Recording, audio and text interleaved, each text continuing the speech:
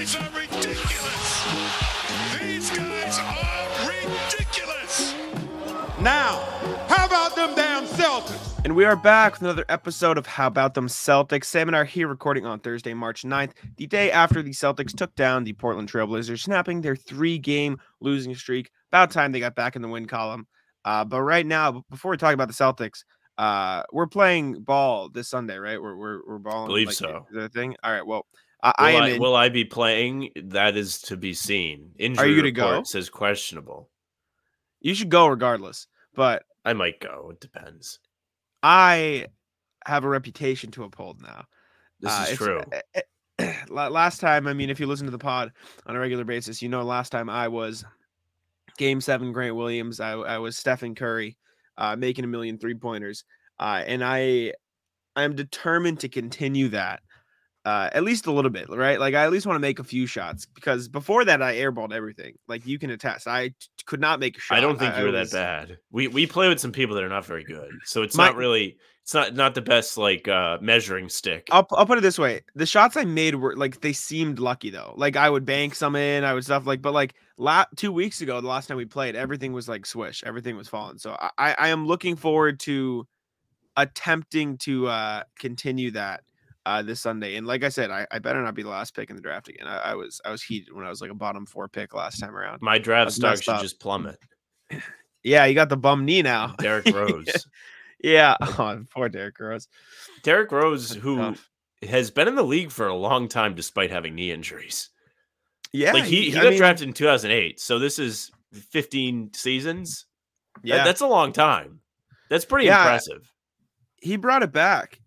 It's impressive, like, how he revamped his career. Like, obviously those first few years after the knees injury, I feel like they were looked down upon more so. Like, he was still good, but he wasn't the same player, and so people like thought he was worse than he was. And then he had that 1 year in like Cleveland and stuff, but like his 2 years in Minnesota, he averaged 18. He averaged 18 in Detroit. He averaged 15 a couple years ago with the Pistons and Knicks. Even last year with the Knicks, 2021-22, he didn't play much, but he shot efficiently. And so he's kind of fallen out of favor in the rotation now. He's not great on defense. He's stepped slow, so he's not really playing for the Knicks. But yeah, he's played well ever since the injury. It's just everyone was like comparing him to the player he once was. So it kind of sucks. But what a crazy career that was. Drafted by your hometown team, win MVP, youngest ever. And then you just get the knee injuries. You could say very similar to me, essentially drafted by my hometown, the news station in Providence, intern, came up, right? Worked my way up, made TV, the MVP, right? Got to do TV, pretty cool, super cool in the morning. Then essentially no longer there. And now I have knee problems. So it's not fun. Knee problems, it's like the funniest thing ever. It's like someone's playing a joke on me. Sure. So I'm good like 90% of the time. And then as soon as I want to do something like I want to do physically, it's like, no. You want to run? No. You want to play basketball? No. You got to sit Your there. knee hates you. It doesn't does. like you, man. It disagrees. You know what I hate is holding doors for people. I've seen you bring this up on Twitter a lot over the past few days. Yeah. I really think we need to stop doing that, like as a society. Because it just creates too many uncomfortable situations. You're like, what happened to me today was I was walking into work and there were two people somewhat behind me, like kind of close, and they were having a conversation. They were closer than the standard, like, I'm not holding the door, that person's too far away, but they weren't close enough to where I felt obligated, so I just don't do it. When in doubt, I no longer do it. I'm out on holding the door. And don't do it for me. Don't hold the door for me. Because I don't want to do the jog. I don't want to have to like make conversation with you. I just want to, I can open the door. You can open the door. Why? It doesn't have to be a conversation. Just hold the door. They say, yeah. I don't want to do the jog. I don't want to do the jog. I don't want to make somebody else do the jog. I hate the jog. You don't know. Maybe somebody you hold the door for is dealing with crippling knee pain. You don't know. Well, then they have to do a jog. They don't jog. I could set myself back weeks because I jogged for you. If I'm holding the door, I don't expect the jog. I'm just doing it to be nice. Like, right? I'm just not holding the door. Well, I'm a big consideration person. When I'm in peak shape and I'm running, if there is a car that's about like coming out of a side street, you go around the back of the car. There are people Mhm. that like try and encourage you to go in front of them instead of going around their car, Yeah. and you can't do that. You know why? Because it's easy for Fair. me to change direction. The driver cannot change direction. They have to wait for me. No, you just go Sure. around. Make it easy on everybody else. Everybody No, I plays by understand. the rules. Things go a lot better. You know, you start having the conflicting, how far away should I hold the door for this person? What's polite, what's not? If we just kind of all decide no more door holding unless like you're with the person, then I can get behind that. Mhm. The But worst for me is exiting go on. out of it's a car thing. Exiting out of like when you're waiting for someone to exit out of like a parking lot or something, like I'm turning left, right? I'm on a very busy street and I'm turning left, and someone out of the Yes. parking lot is also turning left. And so but there's enough space on the side of me that cars are passing me as I'm waiting to Yes. turn left, like they're speeding by, right? And so I see a gap on both sides. I wave the person to go. It was clean, it was smooth. He Mhm. went, we waved, did the wave, whatever, fine. The car behind that person started leaking out to try Oh to go. no. I got so mad. I looked at them. I said, "It's not your turn. This is turns we do here." All right. I got mad at them, and like that's the worst for me. People that don't know how to drive. Like I understand the confusing thing of like a You know who's the worst? yeah. The people that stop to let somebody out. What do you If mean? you're like if you say you're driving down your main road and somebody's like looking to get out of a parking lot like that, Mhm. if you weren't turning and you stopped, you're the problem. If you stop to try and let somebody go like that, that's problematic. You I can't do that do that. occasionally, Oh, but that's bad. only if there's no one behind me and they've been waiting for a while and they're If already there's like no one leaking behind you, halfway that's out. even more of a reason not Well, to no, stop because there's no no, one behind you. it's a read thing, right? If I'm far enough away where they're already like inching out a little bit, I'll just slow down and say, just continue. You You're can already slow like halfway down, leaking out. Yeah. but if there's no one behind you, they should not be inching out. Or if it's like a long, gap thing, right? And there's just far enough a gap in between me and the car behind me, and there's also like a million cars behind me. Fuck the cars behind me. I'll just let them out at this point, Oh, right? rat, I don't care. tech. You No, should no. get a ticket Well, for that. for what? For what? You're stopping the traffic. You're stopping the flow of traffic. If I'm close enough to where the person is pulling out, obviously I'm not gonna like bring my car to a halt. But if it's like an awkward distance and I see there's hella car behind me, right? I will like instead of like speeding ahead and almost like risking them like thinking they have enough time going, I'll just like slow down a little and do the wave. It's fine. You should not come to a complete stop. Never. Sure. No, Can't no, do I don't. that. No Another complete thing, stops. big low key rat move. People that use the lights to come out of side streets. You know what I'm saying? There's a main road, then there's some side streets that have the lights to get out. Kind of a rat move when you use that, and then everybody has to stop to let you out. Especially if you turn Mhm. right. That should be a ticket. You turn right at a stoplight like that, and We it have one turns at green. Stonehill College. There shouldn't be a light, but people coming out of the college have a light just for them, and everyone else has to stop to let them out. I Sucks. contend that all lights like that should be yellows after or before a certain hour. When the Sure, I road's can not get the time busy, thing. nobody should have to stop. It should be a read thing. I agree. I can get you with the time thing. I can agree with That's that. bad. My other thing is, and this kind of is similar to the one I was talking about, Mm. when you're at like, so in my town, there's this really busy, weird intersection, right? So like I don't even know how to describe it. So there's like 3 stop signs, right? There's We need a one, diagram. This yeah, is like right. driver's ed with the fellas. I'd have to like break open Microsoft Paint, but like there's 3. So the typical like 4-way intersection, right? You think of that. Yes. Okay. It's obviously not a perfect like T shape, but like Mm. think of it as if there are 3 with stop signs and then 1 has no stop sign. 1 gets to go. So one road Mm. gets to go across, they could go Kinda across, strange. they could bear right, they could bear left, whatever. Right? Let me Google Earth it. Let me just I'm very anti-stop sign, but Mhm. if you're gonna have 3, you might as well have the 4th. Exactly. Well, the issue is this one road is significantly more busy than the other. So like I think it's also stupid. Now, they also changed it recently. So that one road that doesn't have stop signs now has speed bumps on the road, slowing them down. So it gives people enough time from the other 3 stop signs to sort of like they can go through, they can go one way, they can go the other, right? So the speed bumps sort of serve their purpose. They're frustrating when you're on that one road, but like speed bumps in general are annoying. Out right? on But, like, speed they have bumps. it. Yeah. Gotta get rid of speed bumps. Yeah. So, Bad. anyways, Altogether bad. my issue is when I was first learning how to drive, or when I was first driving, I would mess up the intersection because it's fucking confusing, right? Like, Right. why there are 3 stop signs? Don't I have a right of way? No, you don't. And people just come speeding down that road. Whatever.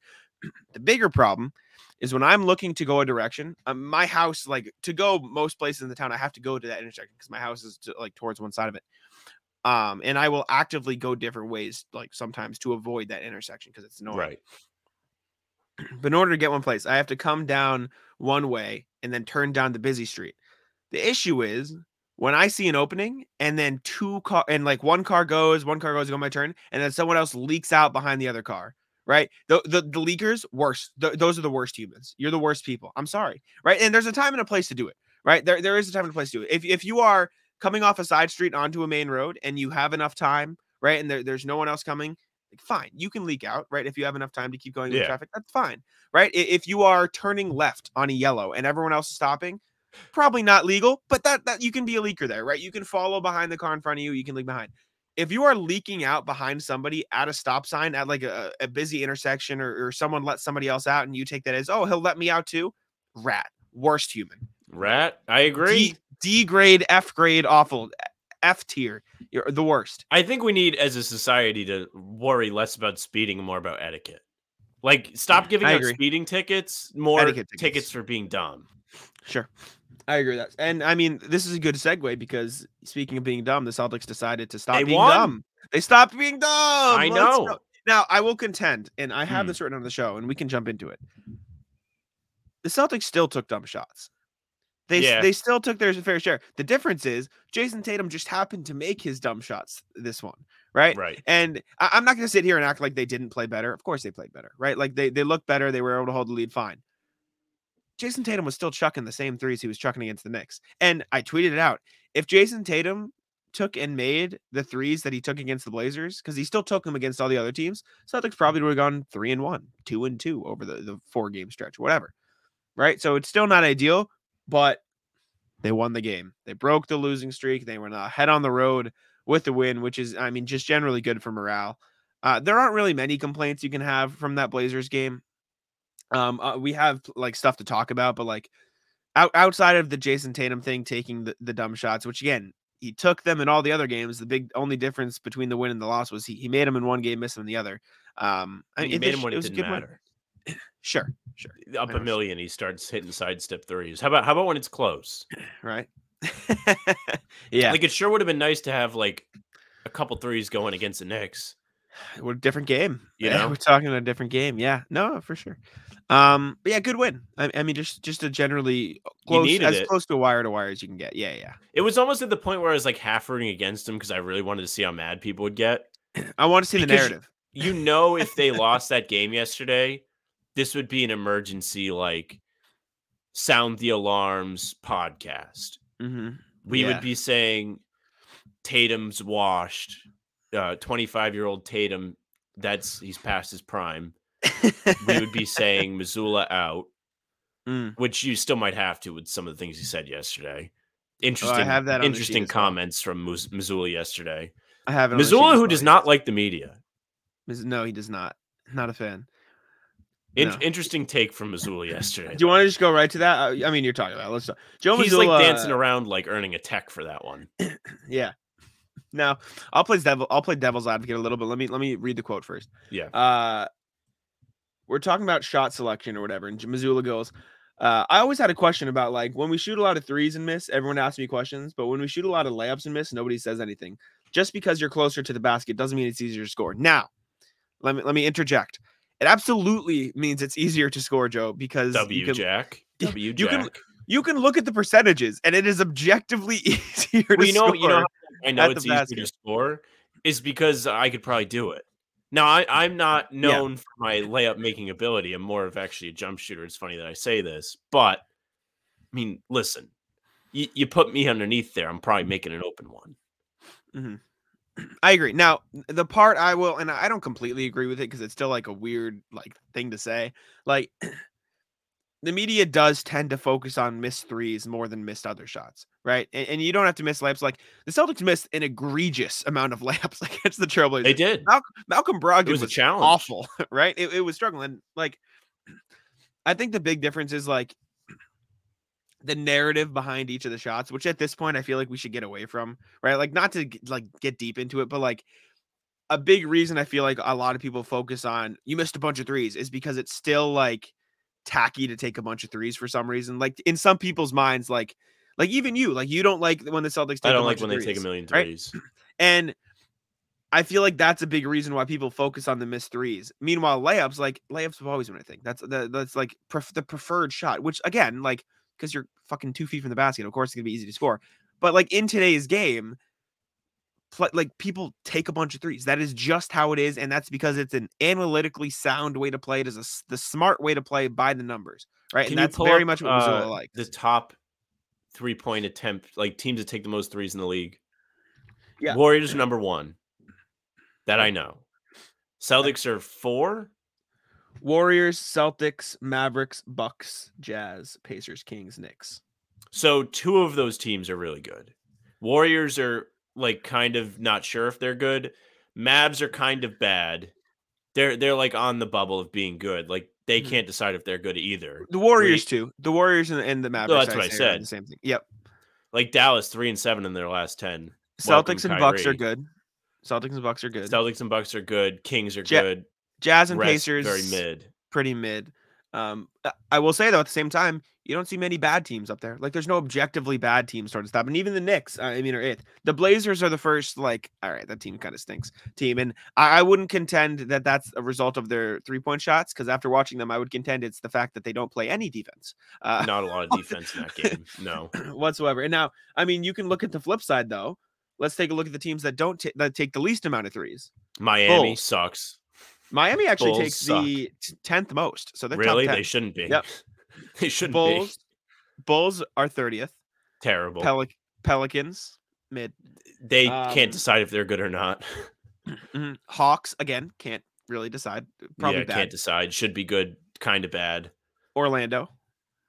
They're on the come up, but right now they're bad. Spurs. Bad. Nuggets are the first one you see on that list of least threes. Very good. Yep, very good. Per the standings, at least. And that's also because they make all out of the few threes that they take. They are, in terms of percentage, second in the league. And so, I mean, an argument some people could say was, well, then take more. But I mean, it's just a matter of like no. Don't take more. So like I understand what Joe was saying. Like this is an analytically sound, excuse me, shot. Like if anything, people should probably be asking more questions when the Celtics miss a bunch of layups, in theory, at least, right? But because of how many people look down on the fact that teams take a bunch of threes nowadays, it is more of a story when they miss them, because it's easier for people to say, well, if you just take less threes and take more of this, blah, blah, blah, right? And so I think it's easier to generate a story out of something like that, which is why more people ask about it. With the threes, it's a tough battle, because we talk about this probably every podcast, and we're like, are they taking good threes? There are good threes, and it's okay to take the good ones. And we also acknowledge that there are bad ones. And it feels like when they play poorly, they're taking more of the bad ones. Now, they do miss the good ones, which is annoying, because you're like, man, they should have made like that. Like the first Knicks game, like they got a ton of good shots, they just missed. Like that happens every once in a while. That was just a really bad game. Like it just sucked. Yes. Yeah, bad. But yeah. When you take a lot of the bad threes, that's when it becomes a problem. Yes. And I do like, I believe it was before the game yesterday, because we talked about it on pregame. Missoula kind of acknowledged that bad threes do exist. He did say so. So I'm kind of in on that, but I'm out on the why don't you guys complain when we miss layups? Well, it doesn't happen all that often, and people do complain when you miss layups. It's just on Twitter. Nobody's writing articles about it. It's probably good Missoula doesn't have Twitter. If he had Twitter, he'd probably be really mean to a lot of people. Let me ask you this, and I would hope I know your answer. Would you rather a contested layup or an open three? It depends who's taking the layup. It depends, and I'm not going to say it depends who's taking three. It kind of depends. Like define like a contested layup.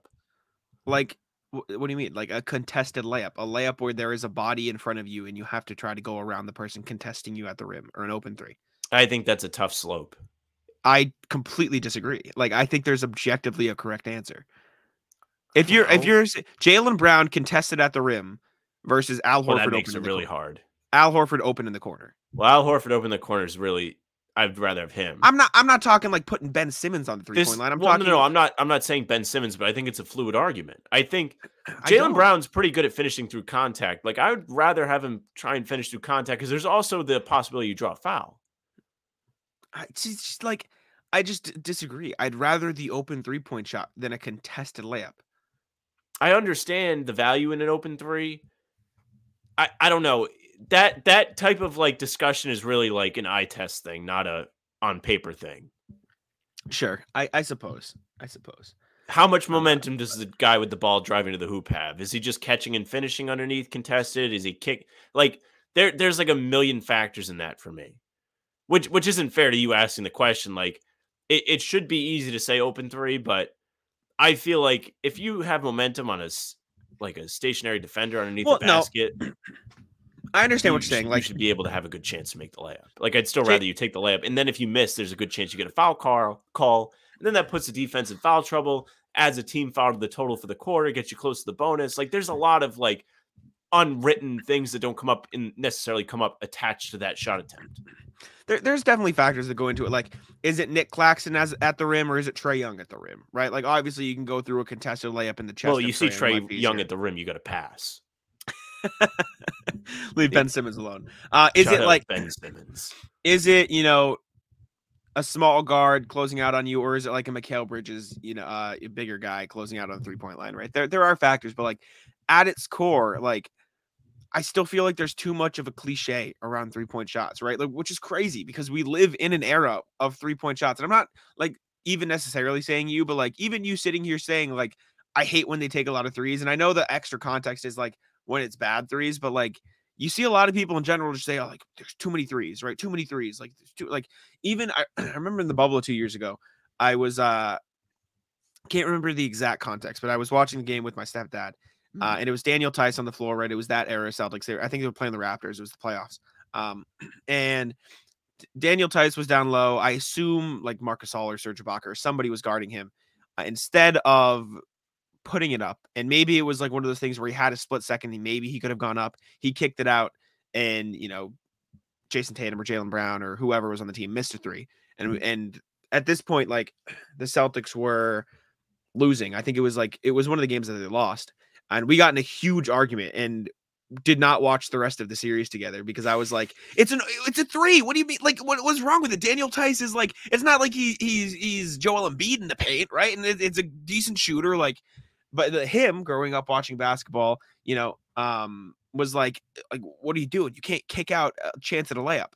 So I think there's like so much nuance. Slope. Sure. Like, I think there's just so much nuance in it. Like, I understand what Joe Mazzulla was asking. Is it objectively true that a layup is easier than a three? Yes. But like with how skilled players are nowadays, like, I mean, it's the perfect example, and it's like too good of an example almost because Steph Curry, but like a three is a layup for Steph Curry at times, right? Like, because that's just how much Well, he that's why I said practices it kind of like, depends on the player. And I mean, Al Horford being open in the corner is a pretty good shot. And as weird as this sounds, and you can disagree with it, I'm just like telling you how it is. Kids probably practice more threes than layups nowadays. Yeah, right. I do. And exactly. And a part of that is, and you can complain about it, whatever. Part of that is because of how the league is. Like, if a kid with legitimate like chance and dreams of getting into the NBA wants a chance, the best way to do that is either be a great defender or be a great 3-point shooter, or even better, if you can do both those things, you have a spot in the NBA, right? And the difference is, however, great defenders who can't shoot don't really have a space in the league unless they are an elite defender, like a Ben Simmons really tall for the years. Sure, or really tall, or like, a Rudy Gobert. And I know I just picked two players that people don't like very much, but like, you get the point. Meanwhile, you don't have to be elite at anything else if you can shoot the ball. Sam Hauser, right? Duncan Robinson for his stretch in Miami, right? And obviously, if you stop shooting the ball, you're Duncan Robinson's useless. Such a great example because he literally gives you nothing else, so he's just not playing and getting paid a bunch of money. Exactly, but like 3-point shots and 3-point shooting is so valuable in the league today. And it's like I said, I understand what Joe Mazzulla is saying. Like, if anything, it should be a bigger story when the Celtics miss a ton of layups and a ton of threes. But like at the same time, like their offense relies so heavily on 3-point shots that like, of course, it's going to be a story when they miss a bunch of threes. The Because Celtics, that by the is way, do miss a ingrained ton of game plan. layups. Like just in general, not just yesterday.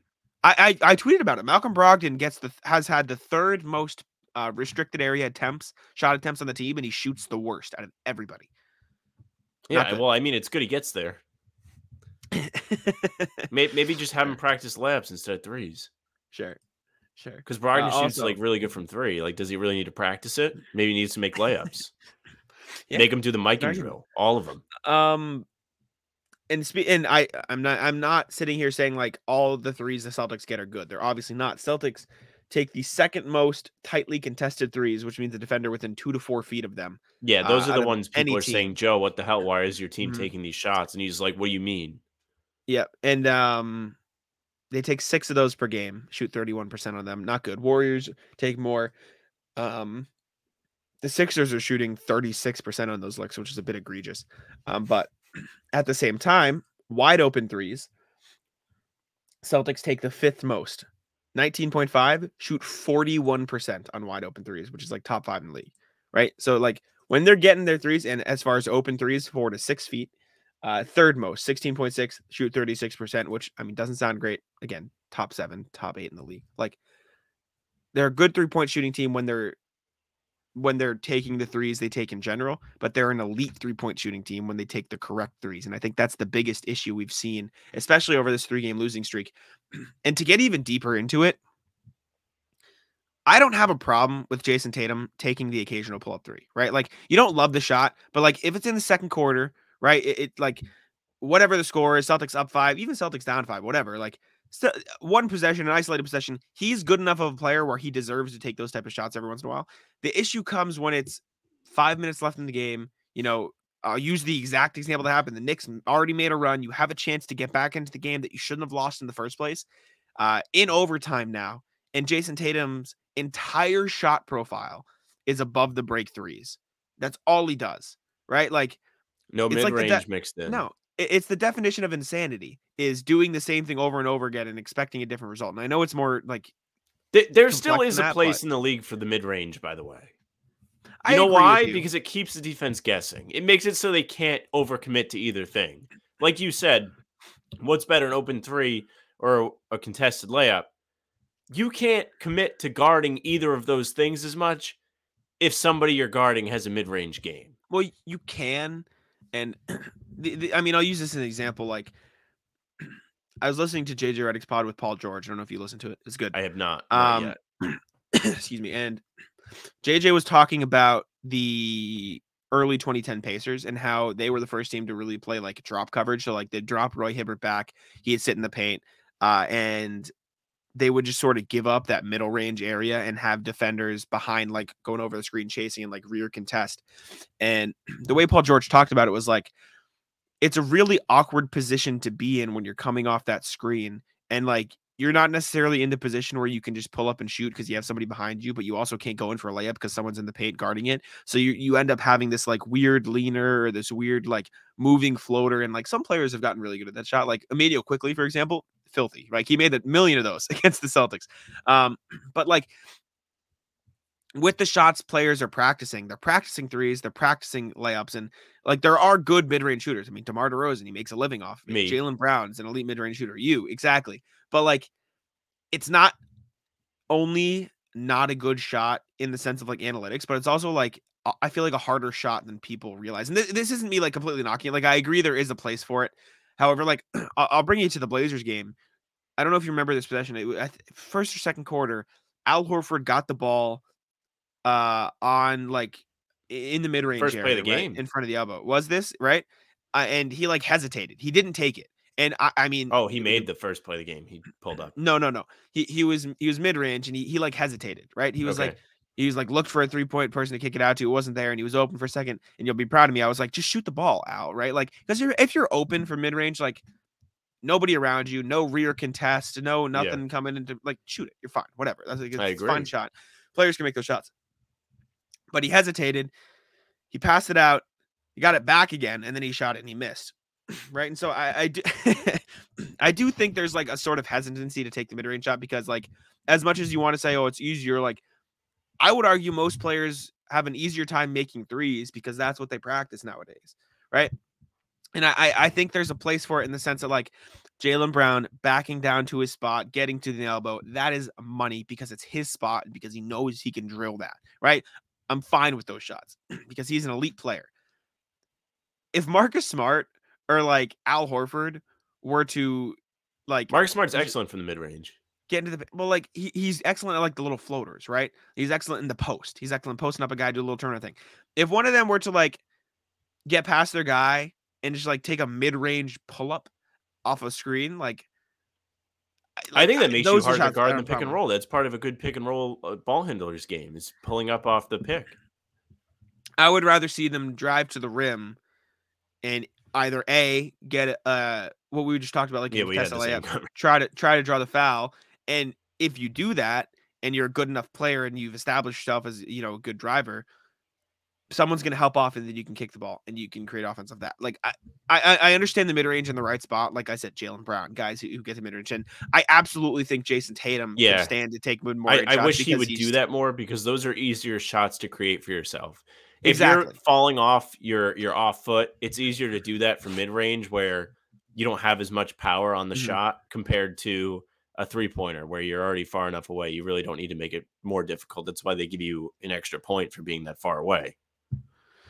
Yes, and like for stars that have established themselves that have are able to take mid-range shots like that, I get it. But like I don't think like teams in general should be taking more mid-range shots. Like I can't back you there. Like I can understand. I don't think they should run plays for it, but there's definitely a place for it. Like even if Jason Tatum takes more mid-range shots, that's more mid-range shots. Sure, no, and I'll back you there. And like I said, I think the stars and I think the players like that, like if it's them getting to their spots or even if like someone chases them off the 3-point line, like them taking a step in, I'm fine with that. But like a Sam Hauser mid-range shot has no value to me, right? Like they're like I can agree with that.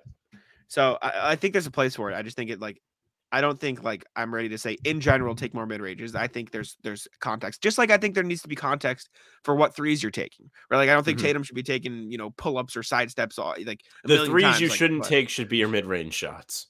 That's how I feel. Sure. We can come to a balance. Because there's no real place for a catch and shoot mid-range when you're open. There is a place for a created tough fall away from the mid-range because it's quite literally an easier shot than a fall away three. It's the same shot, just closer. Just like a layup is tough if there's a defender there, but it's easier because you're close. Same story. The catch and shoot shots should come from three. That's where I think the confusion lies in today's league. You just don't see enough guys trying to create for themselves in the mid-range. Instead, they might force something inside or panic and kick out too early and then get really nothing out of it. I think having that mid-range as a weapon keeps the defense guessing more. I will also say something Joe Mazzulla said a lot earlier in the year was like, take the first open look you get because you don't know if you'll get another one. Like if you're open, take the shot.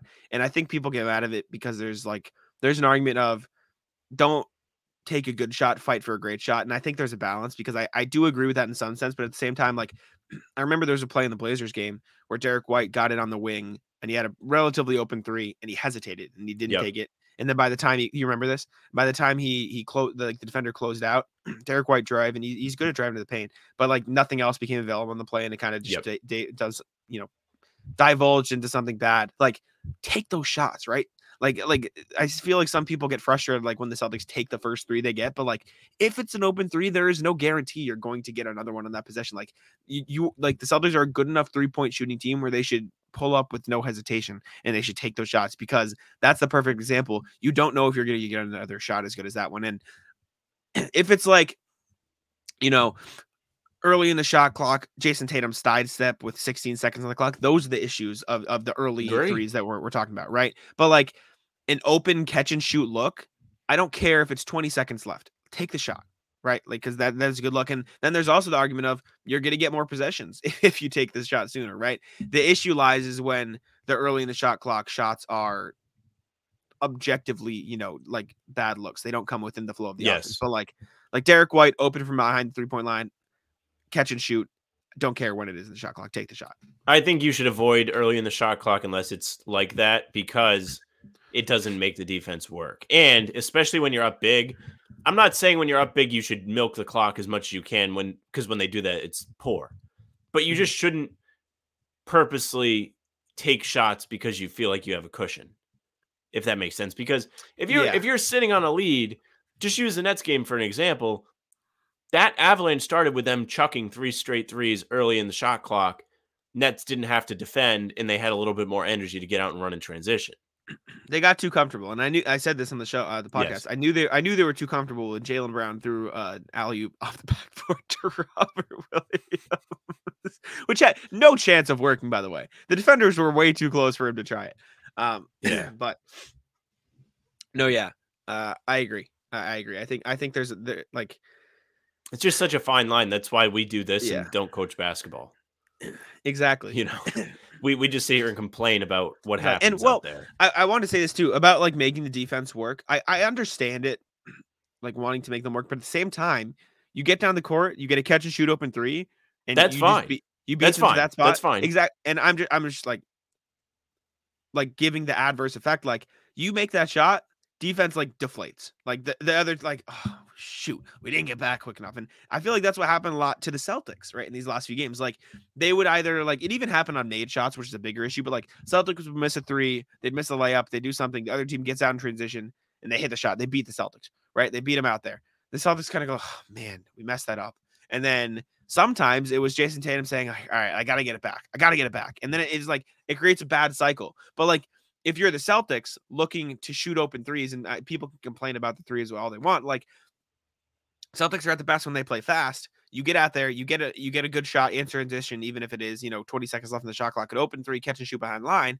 You hit that shot, you can get back on defense, right? You can get back on defense, whatever. And even if you don't get back on defense, guys are already back there. And this isn't me like arguing for the Celtics to chuck the ball up the floor and take open threes all the time. I'm just saying like, I don't have a problem with a 3 early in the shot clock if it is coming the right way, which is like, I think there's something to it, which is fine. I think if you are on the wrong end of a run and you're trying to stop the bleeding, slow it down. Yeah. In that case, you cannot take early threes. You can't do it because it's a home run play.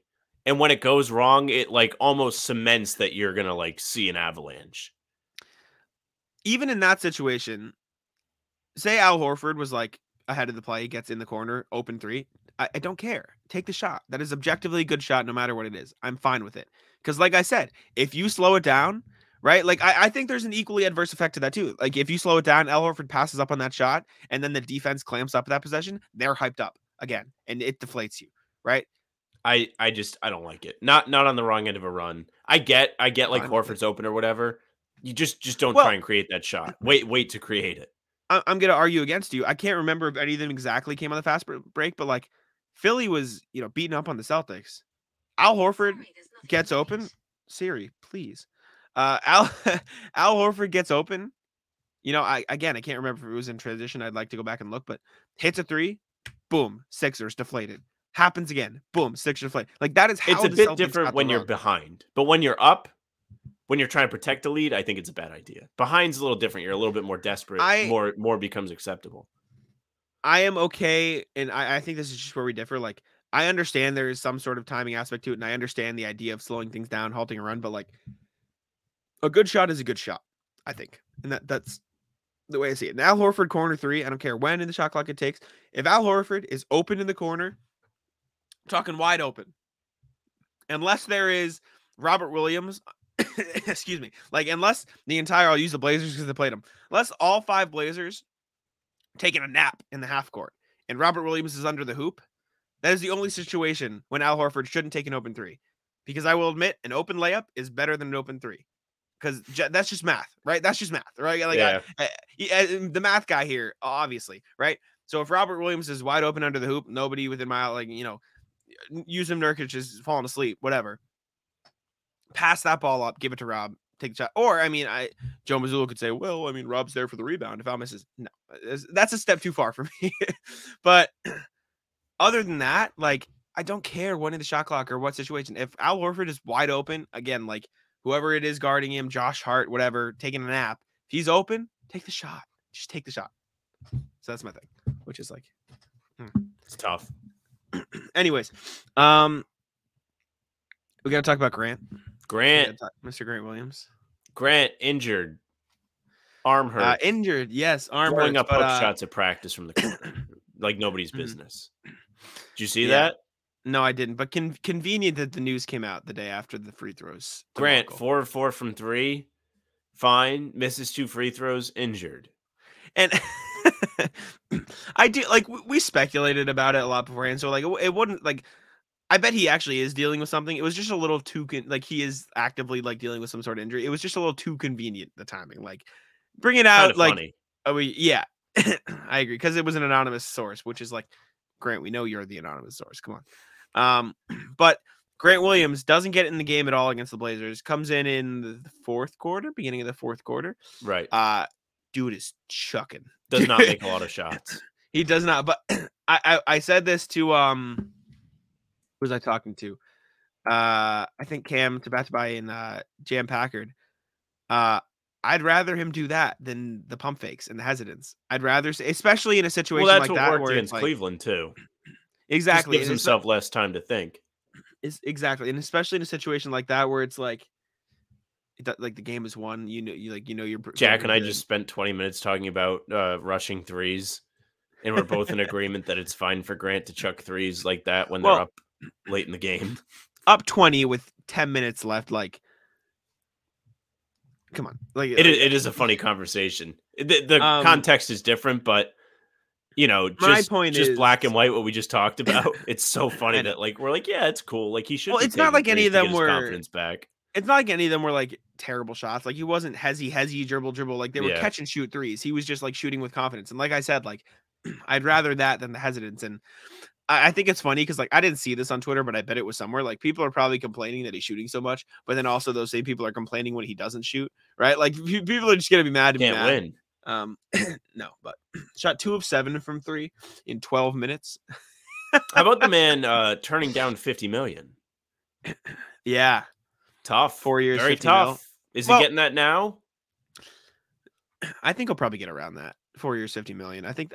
Because he's got a big month ahead. That's what I say. The way we said it this summer, like I thought he was a $15 million player. 15 to 18, I think, was probably around where we're looking at. And so, like, for him to turn down, what would that be, like 12 mil, 13 mil? Like, yeah, about that. That's at least it's like I understand it, and I think there's also important to add context. Like the way it was described, it wasn't the way I read it. At least it wasn't Grant saying no because he didn't think it was enough money. He was saying no because they were fighting over the guarantees in the contract. So it sounds like Grant was willing to accept a deal around the 4 years, 50 to 55 mil. Like, because it said early, I think it was like low 50s, whatever. So it sounded like he was willing to accept a deal like that. But there was probably something in like the Celtics were like saying this X amount was guaranteed if you do this. And Grant was like, no, I want a little more money guaranteed in the contract that this is what I'm taking. Well, I guess. And so like that is what like who tweeted. It is funny though. This is like one of those all-time collapses. It's like when Schroeder turned down the extension. This is not the same thing. This is not even. It's getting there. There's still time left. It's not the same thing. It's not the same thing because Twitter says it is. Well, it's just objectively not because Grant Williams is under bird rights, so they can pay him to, like anything no matter what. The reason Schroeder didn't get that sort of money is because the money in free agency dried up and didn't have his bird rights. He was just unrestricted. So it could end up in a very similar. Grant doesn't make as much money. Grant Williams is not going to make less than $10 million in his next contract. I don't think he'll make less than 12. I think he's got a big month in playoffs ahead. I don't care if he like. I'm not saying it's definitely going to be with the Celtics anymore, but like he's not going to make less than 12 in his next contract. I'm telling you that. It's like, fair guess. Some I think team will throw money at him. If I had to make a guess right now, I'd guess he makes something along the lines of, like 4 years, 56 million, right? So it'd be like, 12 in the first year, 13 and a half, 15, and then 16, something like that, right? Like in inclining, is that the right word? Inclining. Yes. I was about to say declining. Increasing contract through 4 years. And like I said, I'm trying to find who was it? that tweeted about the Grant Williams contract thing? The Athletic. Probably Weiss. I want to find it because I feel like the wording is getting taken out of context. Because it's like the Grant defense. Let's go. Jack loading up Twitter to come to the aid of Batman. It is being taken out of context, and I can't find it. But the way it read was like they were debating over guarantees. Like he wasn't declining that number of money, which is what people are going to like make it out as. Like that's what I saw it as. Money. Not that I read it as that. That's literally what was put out there for me to read. Did you do it for Heavy? Someone must have did it for Heavy. Maybe someone did it for Heavy. Let me look. Someone must have. That's like a money. Mm-hmm. Should have did it. Oh man, it's just funny. Like all this is coming out right now. Like this is like a downward spiral for Grant. February bad month. March not starting off great for him. I mean, you have to root for him. Like I think it's annoying when Grant complains, but besides that, like I think he's like pretty like average, likable. Like doesn't really upset me or anything. You know, he's all the Celtics. Like there's an article that came out today that said Celtics are rallying around Grant. I know Bobby asked, not in the sense that like he's a pity party, but like Bobby that's asked what it Blake sounds Griffin. like, and it's so fun. Like I don't know, Grant's just like such a funny character. Like when stuff goes wrong for him and like people start crapping on him, it's kind of funny. Even Bobby said, like, Bobby asked Blake about it. Bobby was asking all the guys. I think Bobby wrote about it. He was asking, like, everyone at the pressers. And, like, Derek White was like, we love Grant. Like, he's awesome. Like, he's ultimate, like, always confident. Al said the same thing. And Blake Griffin, I think, summed it up well. He said, come on, man. It'll pass. He's too important to our team. We're going to need him in the playoffs in a big way, which is, like, true. Very true. Like they did definitely need him. I did find it. Jared Weiss did it. When the season began, Grant Williams had turned down an extension offer and was flexing his newfound ability to attack closeouts with creativity. He was in the best groove of his career, looking like a flush market was waiting for him free agency. Big things have gone south since. Coincidentally timed with a report from Williams seeking up to $20 million annually per Mark Stein.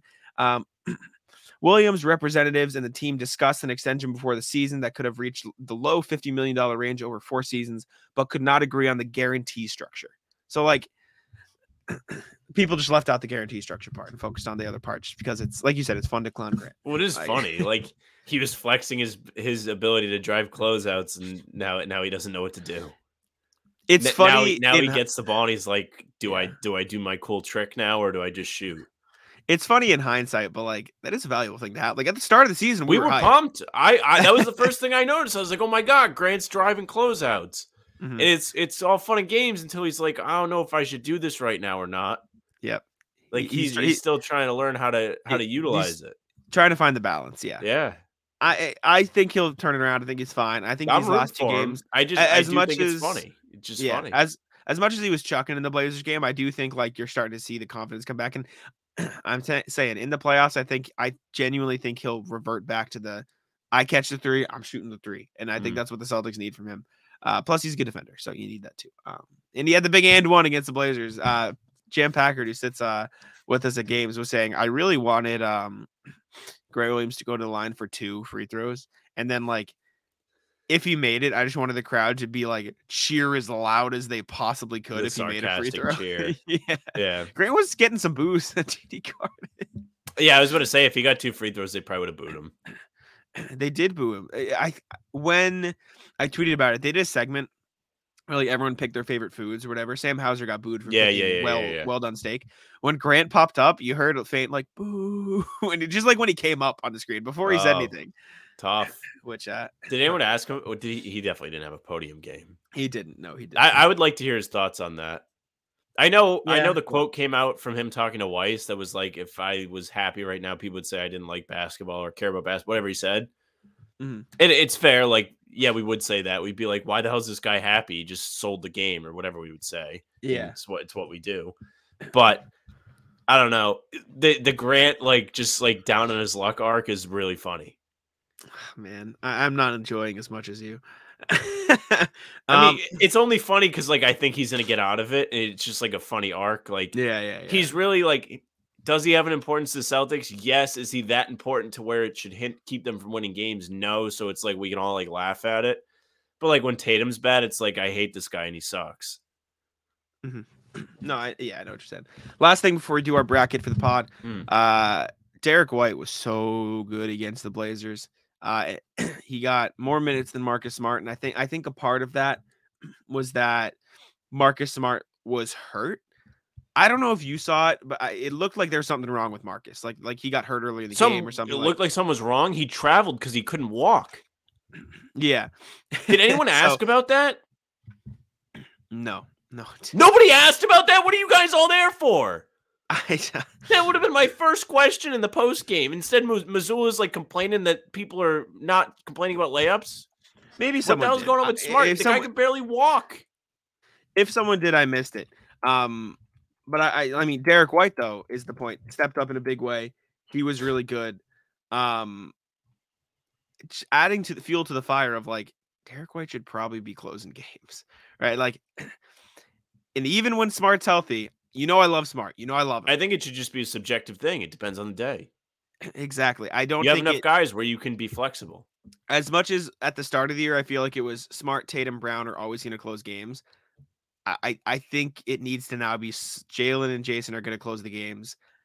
If White is hot, he plays. As Smart is hot. Like he's just been that good. That's not a knock on Marcus. He has Marcus been. Well, great. Smart's taking a little bit of a step back, which sucks. Like that's my guy. Like I hate seeing him like struggle or not be as effective as he might have been last year or earlier in the season.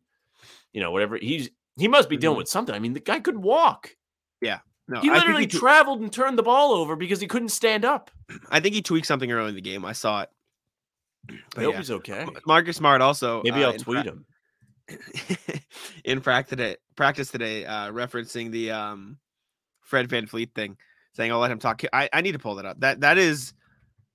That might be my favorite video in a long time. Fred VanVleet. I just thought it was kind of funny. It's so good.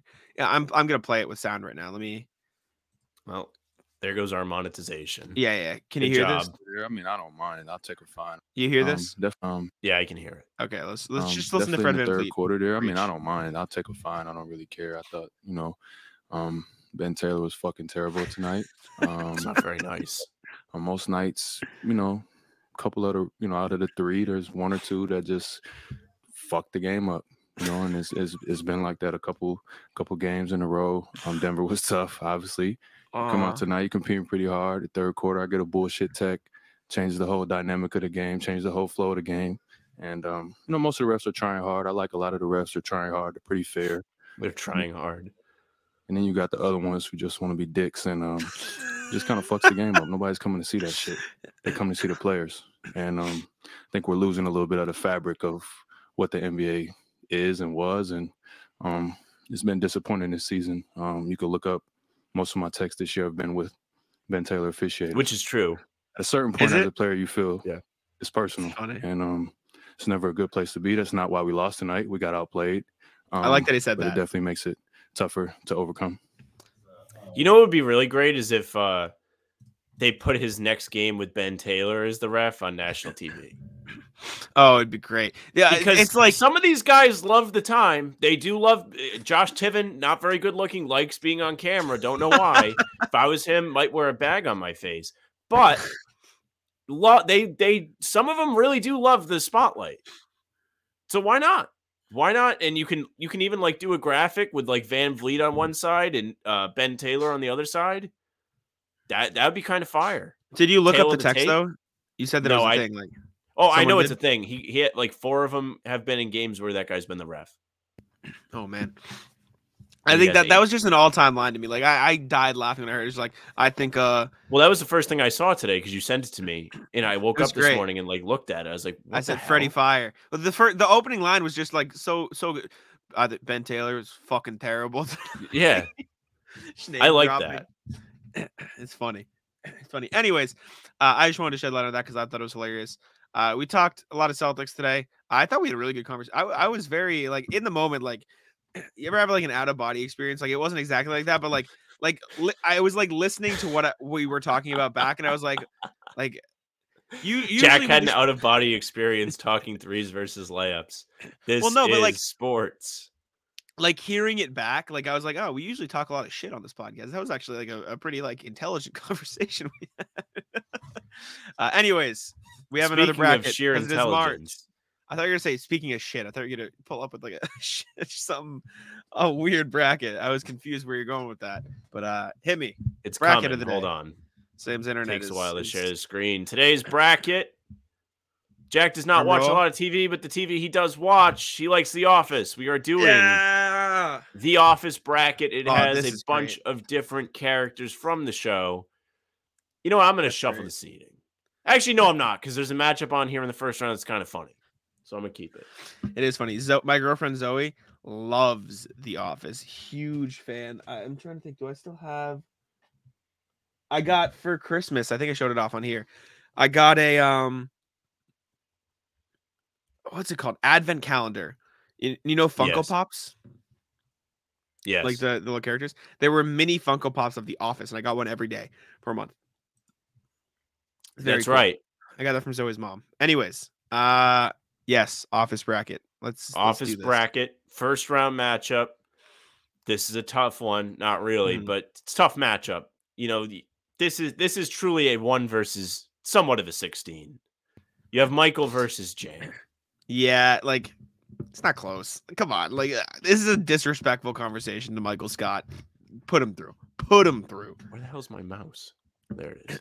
Sam's struggling. Michael is through. There you go. Now you have Toby Oh. versus Ryan, which is actually kind of funny. What I a feel like rat it's matchup. obligatory to bounce Toby in the first round. You have to, but like, yeah, you what got to bounce. what a shitty matchup. Next Everybody knows matchup's- you hate Toby. Yeah, next matchup's also kind of garbage. Looking ahead, but it's got to be Ryan here. You can't have Toby win anything. Now Well, you have I mean, what are we Angela doing? versus Meredith. I would go with Angela just because there's more like story. Like It's Meredith's true. fine for what it is, but like the story with Angela, I'll go Angela. I know Okay. it's like another like matchup, but Now you have Oscar versus Holly. ooh, this is tough because I feel like obviously like people like Holly because of like how everything went. You know, spoiler alert, but if you haven't watched The Office, your own Well, fault. Actually, she ruins the show. What do you mean? If you really Oh, want to yeah, put it in perspective, because she takes Michael off the show. true. I like Oscar though. I think it's funny. I think go with Oscar is involved in more funny storylines. Mhm. Underrated character, honestly. Yeah, I kind of agree. I'll go Oscar. Oscar. You're in on Oscar? Back- Yeah, Oscar, back it. All right, what's next? All right, now this was the one I kind of thought was funny. Because you have Phyllis versus Bob Vance, Vance Refrigeration in the first round. All right, hear me out.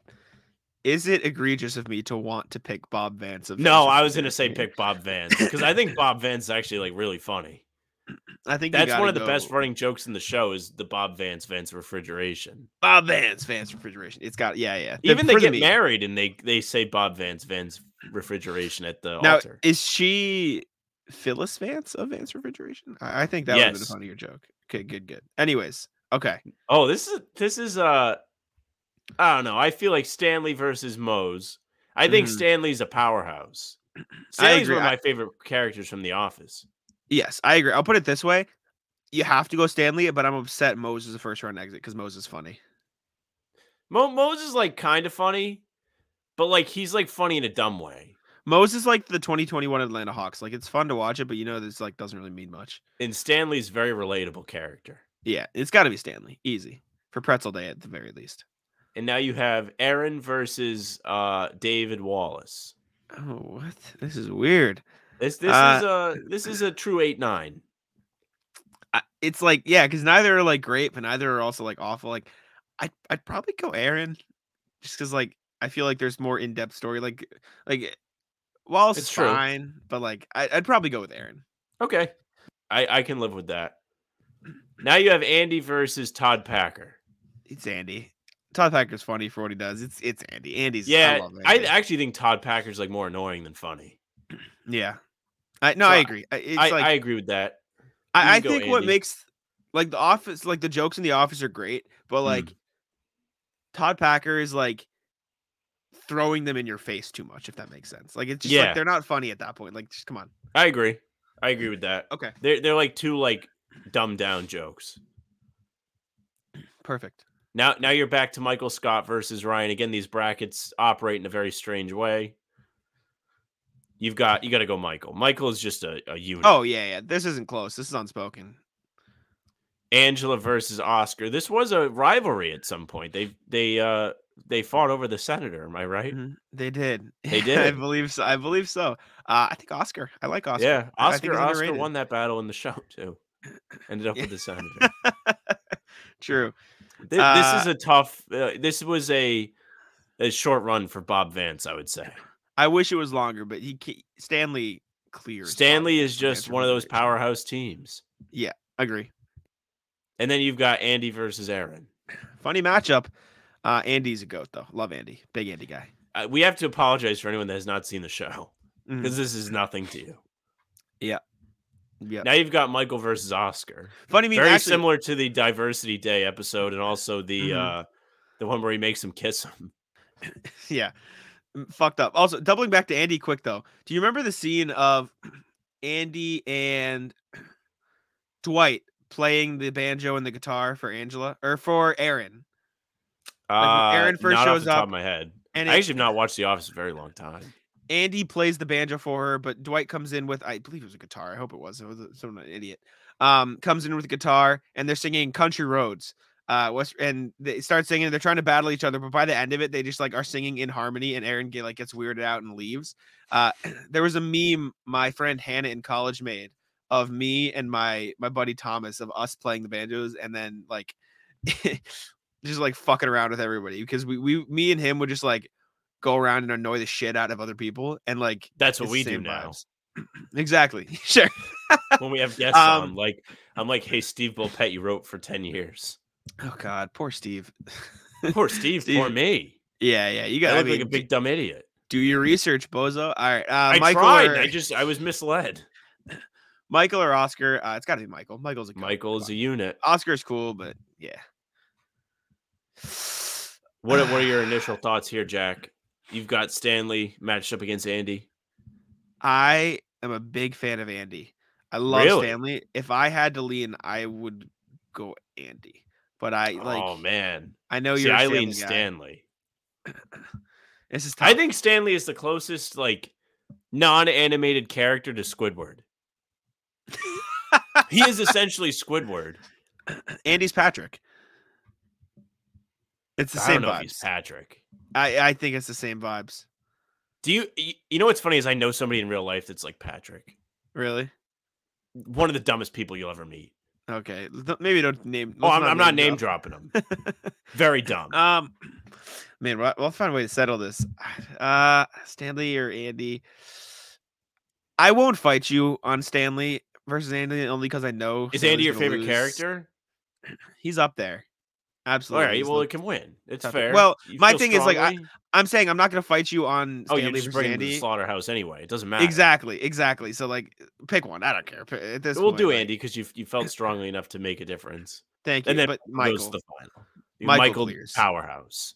Michael, yeah. Who the hell's this guy? Who's the other guy? I- Do we know who it's Jim and some guy. I don't know Is the this guy. one of? Oh God, who is? Is he one of the ones that like shows He up? looks like to he has a work when they warehouse merge? uniform on with a tie. Oh man, This I'm is gonna have really to find bad. it. Well, like, can you read the? Can you look at your screen? I can't see what his name is. Might be Nate. Oh yes, Nate. It is Nate. How many episodes does Nate appear in?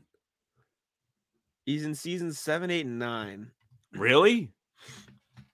Yeah, he. Well, that's when the show is- kind of like falls. So While searching for day laborers, Nate was the only man willing to volunteer to help Dwight out. Dwight. Okay, he's. Oh, I vaguely remember him. He's like. I don't. He's remember. Dwight's jockey. Well, for Jim a wins. while. Jim's like a Yeah, staple I of mean the show, Jim so- clears. Yeah, there you go. Yeah, he was Dwight's personal assistant. Then you have. Okay, Oh my God, I forget Kelly. these dudes' names. Kelly. I forget the other dude. Yeah, name. I mean I know her name's Mindy in real life, and then you have young Jim or new Jim. Yeah, I forget like new Jim's real name. Well, and the other that's one. good. We'll just say Kelly. It's for the Kelly. hell It's of it. easy, Kelly. Now you've got Daryl and what is her name? Joan? Joe. Isn't it Joe. It's Daryl though. Like the reason we Doug don't and remember Mifflin half of these song. people's names is because They're like not no good. shit. You got Kevin forget- versus Robert California. I forgot about Robert California. I've been watching The Blacklist lately, so I just know him as like I know. Yeah, James he's in Spader, so that. he's Yeah. fire. It's Kevin though. I mean, Oh yeah. the reason Kevin- we struggle with names is because these characters are so like D tier, C tier. This is an interesting matchup. It's perhaps a is. strategic bracket building It between is. Karen and Roy. Now, obviously, fuck Roy, right? Roy's a rat. However, Roy was involved in some pretty interesting story arcs. Go on. Like punching Jim, Dwight with the spray. Like obviously he's like getting the bad end of these. I look at the He one was a on great like foil. exactly. I look at the one of when he and Pam and Jim and the girl selling bags. I don't fucking remember her name. Amy we're Adams. on Amy Adams. Yes, we're on the cruise and like Yes. Roy and the girl, the cheerleader, like hitting on each other. Like funny story, funny episode. Roy was funny in that. You can't like Roy, but like you can like the storylines he's a part of. Yeah. Okay. Meanwhile, strong contribution from Roy. other persons, I'm blanking on her name. Rashida Karen. Jones. Karen's fine. Pretty boring, in my opinion. I can get behind that. I can see how she's boring. I think Roy I understand adds the purpose. I don't want to advance Roy, but like he added more to the like as Fred VanVleet said about the refs, the fabric of the game. Roy added more to the fabric of the game than Karen did. Now you have Pam versus what is his name? Wade? Fuck. No. Shit. I This know is really not, bad. No, it's on the tip of my tongue too. Is it Owen? Gabe. It's Gabe. Gabe. What did I say? Fuck Wade? Gabe. I was close. Hot take, I might hate Gabe more than Kind of out on Gabe. I thought Gabe was hate annoying. Gabe's rat. Pam clears, not even close. Pam's like sneaky rat though. I mean, I don't have a Pam's problem like a with Pam. rat. Pam is very much a rat. How? Pam's like screwing around on Roy, whether Roy's good or Yeah. not. And then in the last season, she's like interested, loves the attention from the camera guy. Pam loves attention. Mm-hmm. Big I fan of see. the attention. I see. Semi rat. Rat close to the rat list. She's on the sub list. Anyways, You have Creed versus a guy Don't from remember Hot his Tub name. Time Machine. shit. I like him and New Jim. Yeah. Shitty, useless. Creed, clear. Creed Not even wins. close. And you have Dwight. I don't know who she is. No, I remember She's she was gone. like when they like went to merge with Joe's company, she was like helping him, and I don't know. The later seasons of The Office, not very good. A lot of No, forgettable went downhill. characters. went downhill. It's like went down. Anyways, You've got Jim versus Kelly. Kelly's Kelly- funny, but Kelly, I kind of thought was really annoying, in the sure, show. I guess. even Served though a that was purpose. kind of the character. It was the supposed to be bit. annoying. Yeah, it's Jim though, not close. Yep. Then you've got Daryl versus Kevin. Same background, Oh. by the way. Mm-hmm. It's a tough one. Which way do you lean? Wow, this is a really tough one. I lean Daryl. Really? This is my thought process. Daryl's a more. This is like it's so fucking weird to be like analyzing this in depth. Daryl's more like dynamic. Like Kevin's funny. He serves his purpose, but like think of the story arc One of trick Daryl. pony. Yeah, and think of the story arc of Daryl. Like he was just he was a one trick pony at the start too, right? He was the guy in the warehouse. He cracked some jokes, built his way up, bigger part of the show. Was a manager. Corporate chill. Sure. Did the company with Jim though. I think he brought more to the table. Kevin was funny, and Kevin does provide one of the most iconic moments in the series when he The drops chili? the chili. It was goated. Fuck, you make a good point. You're It's right. very yeah, tough. you're right. You roll This is my Kevin? thing. I think Daryl is the better character, but Kevin is better at what he does. You got to think Kevin's a one trick pony. He's really, really good at being that one trick pony. He's like, this is like, I'm trying to make it basketball. Daryl Kevin's is just like sitting in the corner shooting threes. He's just shooting 50%. yeah, Daryl's like a Dorian Finney-Smith, and Kevin is like Bubble Duncan Robinson. Yeah. Kevin, Oh, well, there you go. Oh. Roy versus Pam. Oh man, I think it has to be Pam.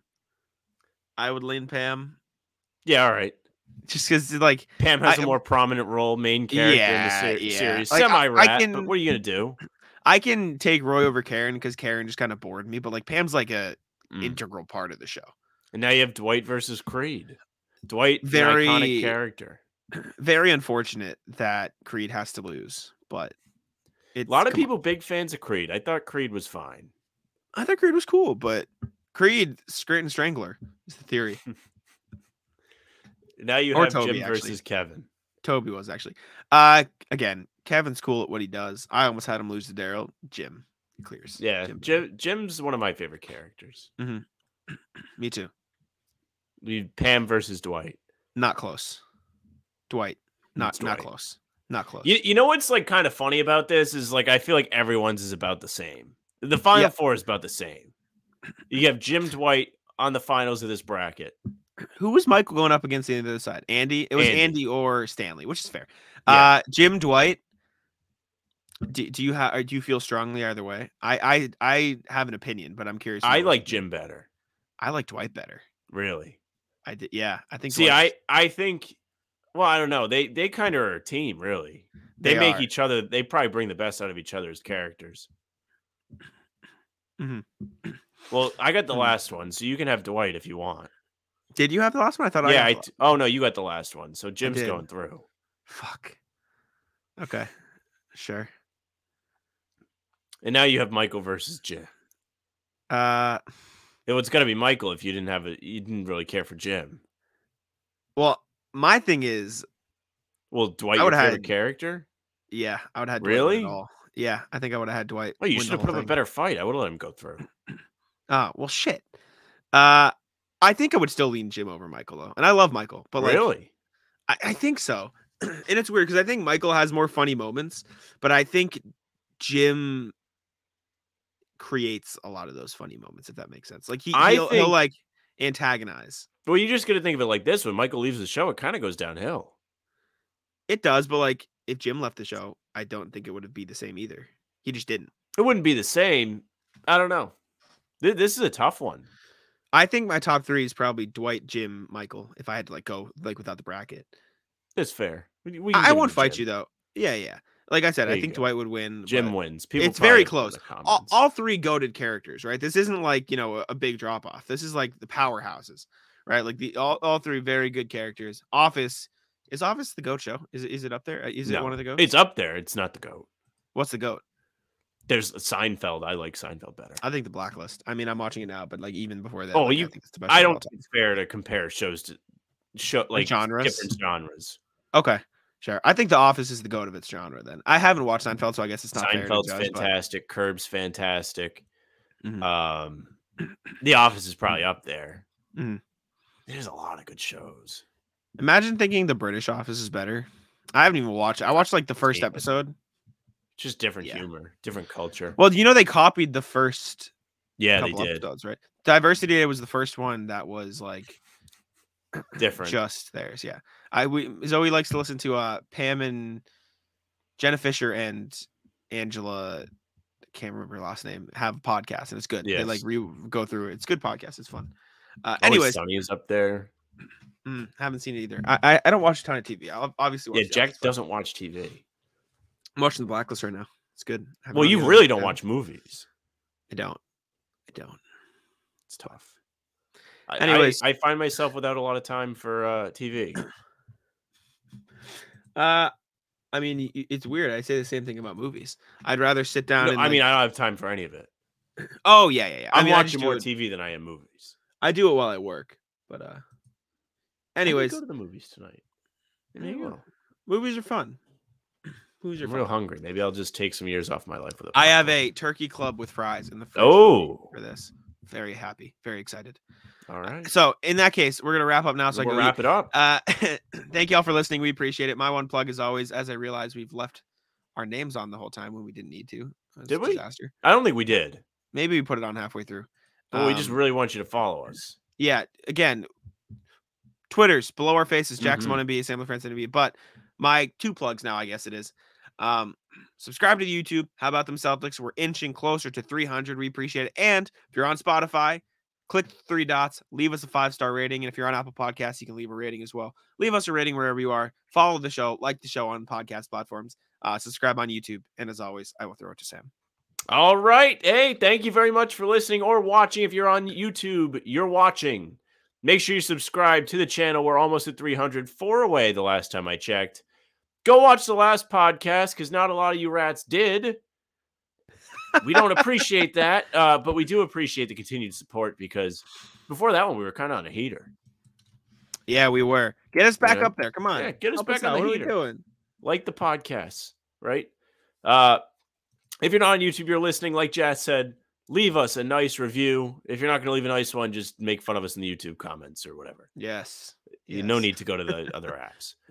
But aside from that, if you're on social media, we are too. You can follow us at How About Them C's, Twitter, Instagram, TikTok, Facebook is the name of the podcast. You can get all our pregame streams there, as well as the YouTube half hour before every game. Have a good crew in those chats. Always a good time. And with that, you can follow Jack at JackSimoneNBA on Twitter. You can follow me at Sam LaFrance NBA. That's it for us. Bye. Taco, come on. Taco's having some fun here. That is bogus!